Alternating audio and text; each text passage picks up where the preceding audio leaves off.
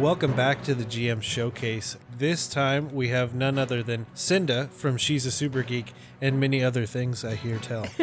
Many other things now, yes. Hello! Yes.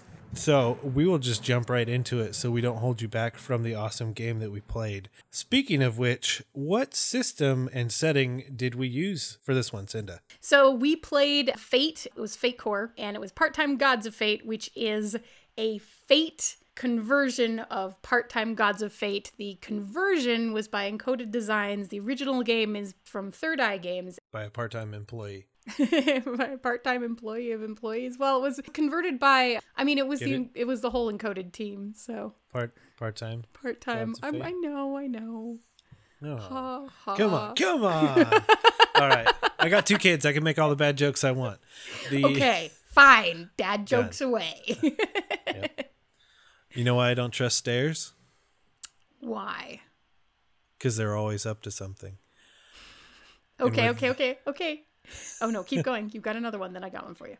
Oh, no, that was all I had. I was going to move on. Which one do you have? Oh, Go. no. See, it was very recently Talk Like a Pirate Day, right?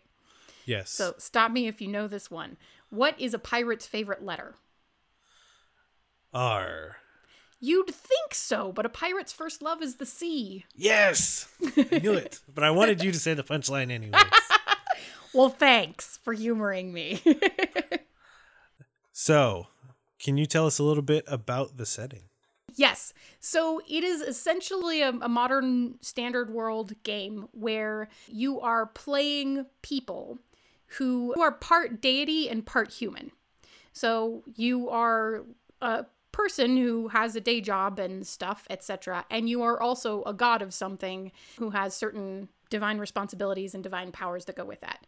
So it's an interesting game about balancing divinity with humanity and things like, you have a family and a husband and that kind of thing. I don't know. I think it's very cool. It's a cool setting. I thoroughly enjoyed it, and I feel like everyone that played in it enjoyed it as well.